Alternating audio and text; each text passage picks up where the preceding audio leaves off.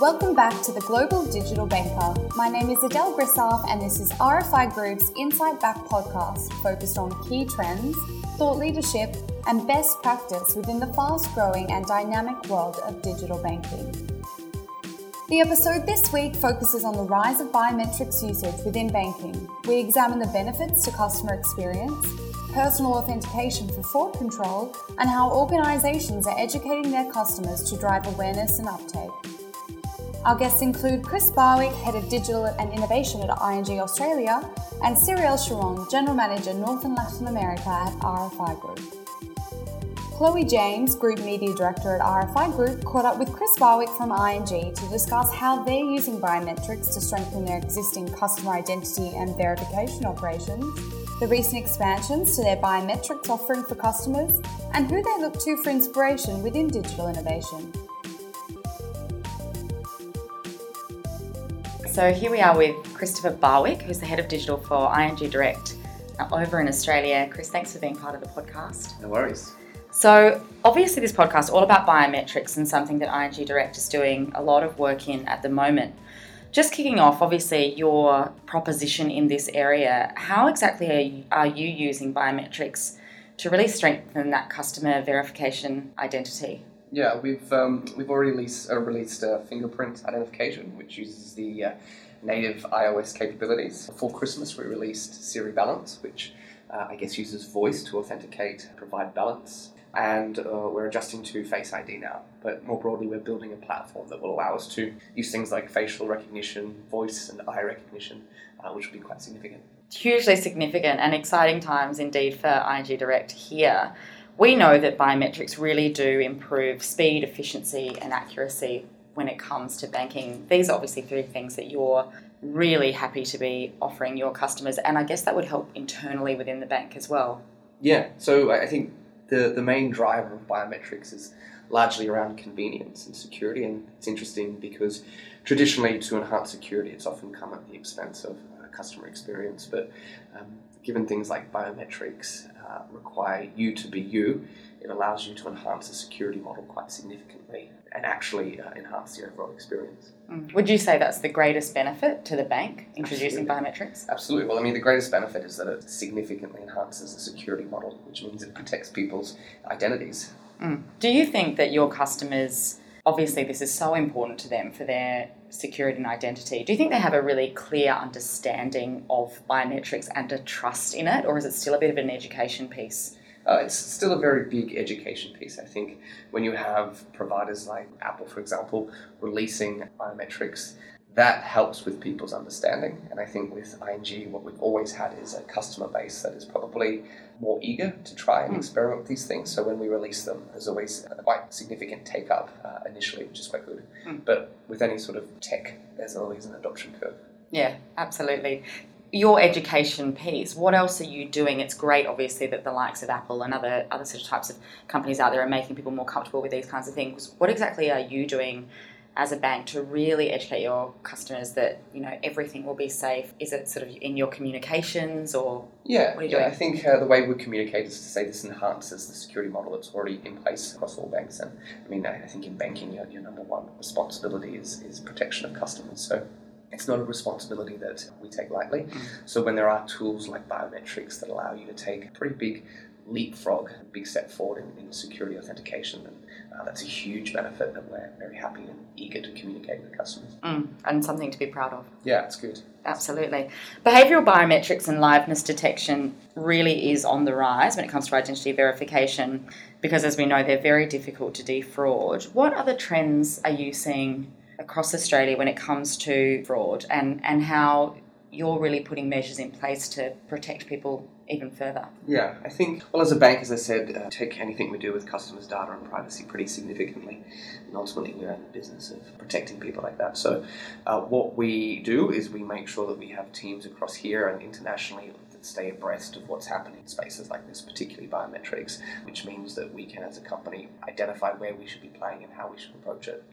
The biggest challenges that you see, just in general, when it comes to security and fraud in this biometric space, what do you think are the biggest challenges for banks to really overcome? Do you think it is the trust piece? I don't think it's so much a complication for banking, because banking has always been on the forefront of this sort of stuff. But I think more broadly, there is an issue around digital identity and customers and people protecting it, particularly when people use passwords across different types of businesses.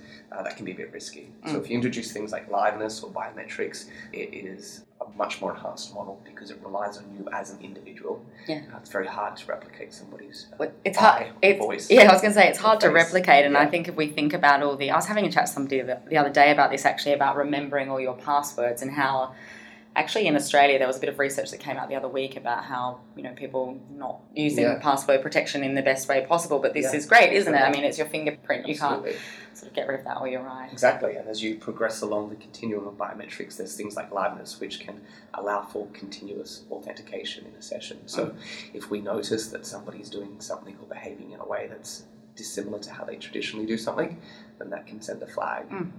Yeah, and the alert goes up. That, as a customer, I would be happy with that attention there. ING Direct, and ING as a bank just across the world, is known for great digital innovation. Who do you look for around the world as great examples of innovation, whether that's in financial services or elsewhere? Yeah, I think there's a company called, particularly in the biometric space, Aetna, which is an insurer and healthcare provider in the US. They've done or are looking into some very interesting applications around biometrics. Something they're doing is around password elimination, which means the idea of logging into your secure asset or your secure site won't require an identifier or a password. It will rely entirely on biometrics. And then using things like contextual awareness that will allow for real-time authentication. So they're interesting.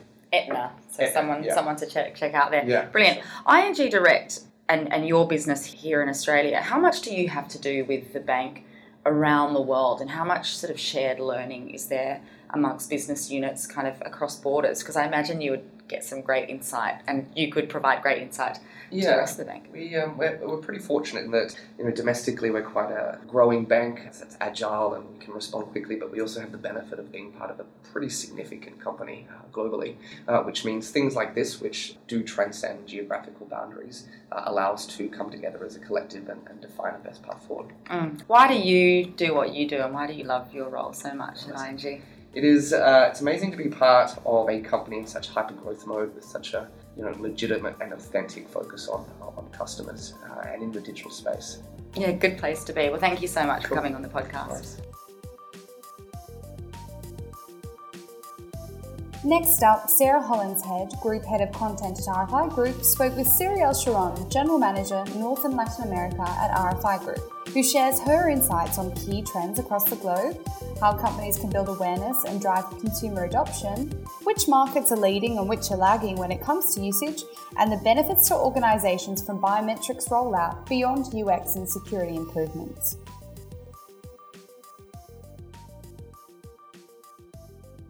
Thank you, Siri, for joining us on today's episode of The Global Digital Banker.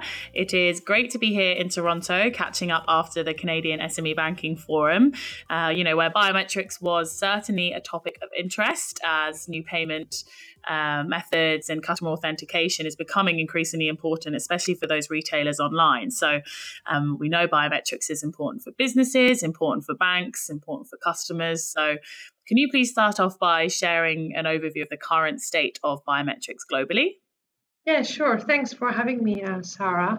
The conference is actually really great. And yes, biometric was something mentioned almost all day long. So clearly, biometric is on the rise globally. We've seen it everywhere. It could be mobile devices or in government agencies like voter registration, etc. It's really, really getting almost everywhere.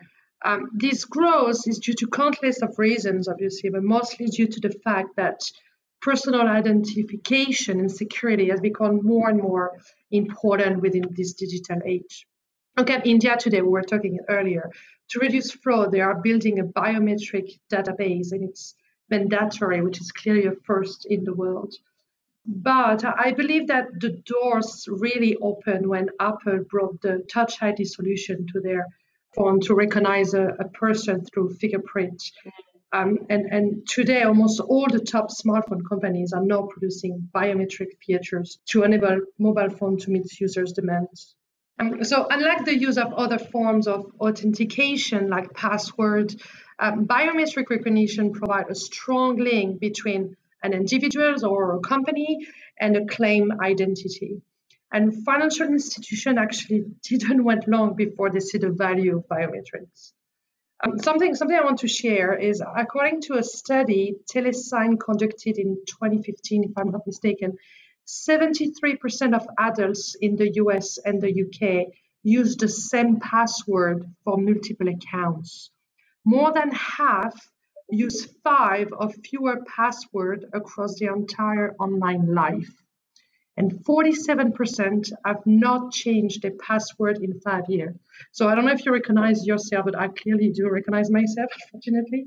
But so in addition of provide a frictionless experience to their customers, financial institutions saw biometrics as an opportunity to provide considerable help to prevent identity fraud, I believe. Yeah, you say haven't changed their password in 5 years. I'm not even going to tell you how long it's been since I've changed my sort of standard password. It's terrible, really.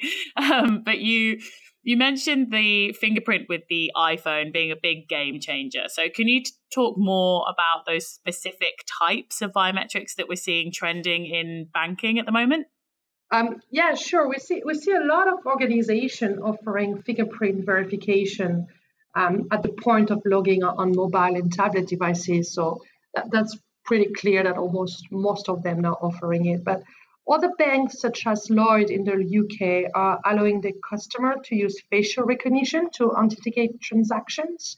I actually just read an article today about Alibaba offering the first car vending machine in China. So you can book it in advance, and then you go and you take a selfie, and you can recognize, they use this selfie to recognize who you are, to be able to take a car on this big vending machine. So clearly it's going very, very fast, and it's going everywhere. But another bank is Citigroup, who launched voice authentication a couple of years ago across Asia Pacific, and now have over, I think, 1 million customers using this service. And Wells Fargo always have been trialing eye scanning technology. So many countries are introducing biometrics, and some of them also are introducing biometrics ATMs for cash withdrawals and other transactions. So in India, in Japan, and I think Brazil, Poland as well, they are some of the countries that are already expressed interest in this type of ATMs. Looking at payments, even Visa and MasterCard have include biometrics technology in their products. So I think it's by April 2019, European MasterCard card holders will be able to identify themselves with biometrics. So when they shop with the card, or if they also use, to validate remote transaction. Visa also recently announced, it was a couple of, maybe a month ago or so, that they are testing on-card biometrics for contactless payments as well. And the last thing that I've been also seeing, I don't know if you read about it, in Mexico, they have this new fintech law, and now there's this new law has been approved to obtain fingerprint biometrics in all the banks in Mexico. So that's just a few examples. It's clearly growing all over the world. Yeah, and that is a lot of examples in a reasonably short amount of time. So it's clear that banks and the card schemes have been quite keen to bring in biometric solutions. I guess it'd be interesting to explore why you think that is. What have been the main drivers to this biometric rollout within the banks and financial services organizations? Yeah, no, sure. Well, that's a good question, because based on our latest study, so the latest global digital banking study we conducted among 10,000 consumers across 10 countries, we've seen that the use of digital channels has significantly increased. And I think it's around 68% of consumers globally stating that they use digital channel at least once a week. So to give you some perspective, this is up 10% compared to 6 months ago. Wow. So the race to develop a frictionless digital customer experience, and clearly mainly when onboarding a customers, is becoming more and more competitive. And at the same time, consumers are becoming more and more demanding. So you have those two, the 360 view here. So we see that going to the branch to finalize a banking process, because you need to show your ID to prove who you are, is just becoming less and less acceptable for consumers, right? And in some cases, it will actually deter them from a product or service completely. So to give you an example, in Canada, 22% of Canadians that started an online application but finished it on offline dropped out because it was compulsory to use other non-digital channels. So that's clearly something, right? And usually one of the main reasons mentioned by the banks for forcing a completion via an offline channel is identity authentication and KYC. So as mobile phone adoption has grown, financial institutions have been under pressure to find digital alternatives to traditional banking methods, clearly. So there's lots of sort of reasons it's really around KYC, but it's also about the customer expectations, their banking app meeting the same level of experience as some of the other apps out there. Yeah, no, clearly. Implementing biometrics is just being able to offer a faster and frictionless user experience is very key, but also, it's an opportunity for the banks to also save costs, right? So it is clearly a big deal, biometrics. And as I said, it increases your sales, it reduces your costs, but also organization implementing biometrics can significantly, as you said, enhance the overall customer experience, driving higher customer engagement with the bank as it's more convenient. And based on our data, biometrics advocates have a higher satisfaction, advocacy, and retention score with their main financial institution than the non-biometrics advocates. As with any new technology, the banks need to be able to really engage their customers, educate their customers, build awareness around the new offerings that they have. So are there any particular markets that are standing out ahead of the others in this regard?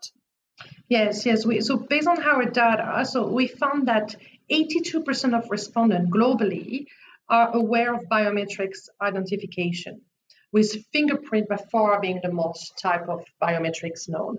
Awareness is pretty much the same almost all countries, right? But when we ask about usage, and it's any form of biometrics to access the bank's digital banking tools, Asian countries are leading the pack by far, while Canada and France are really lagging behind.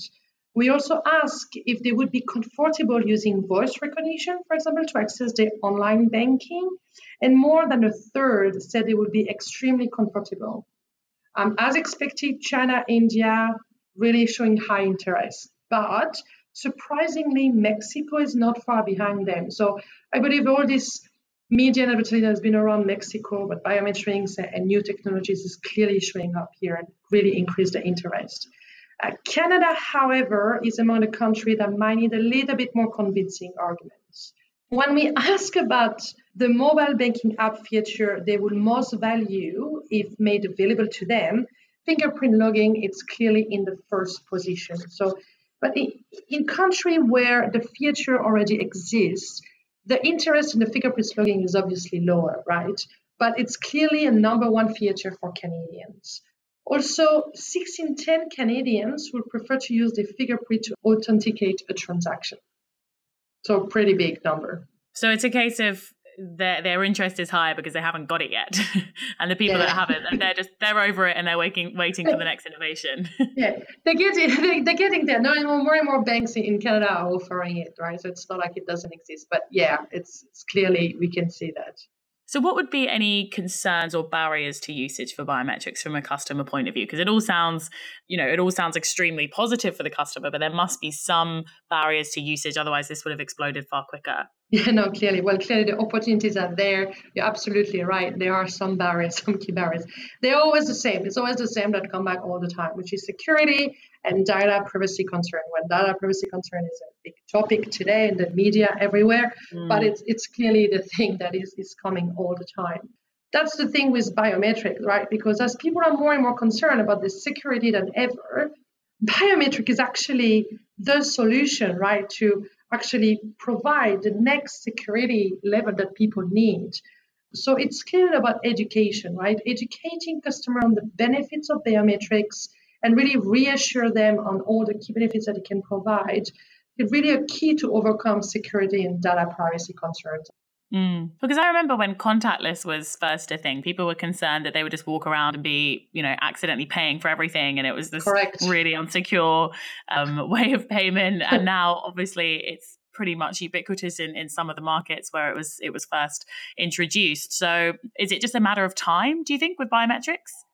Yeah, a matter of time, a matter of education, and like slowly showing it's available and educating people will maybe increase. Well, it's there with the iPhone, right? The iPhone or any other brand of smartphone. So it's just making it more available to people, I think would definitely increase usage. Well, thank you so much, Siri. Some fantastic insights, and thanks for joining us on this week's episode. Thank you.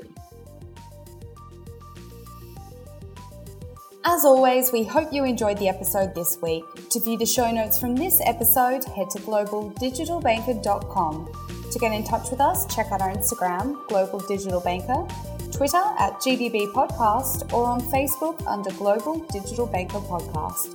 If you're interested in being a part of the show or would like to let us know what you think of this episode, email us at gdbpodcast@rfigroup.com.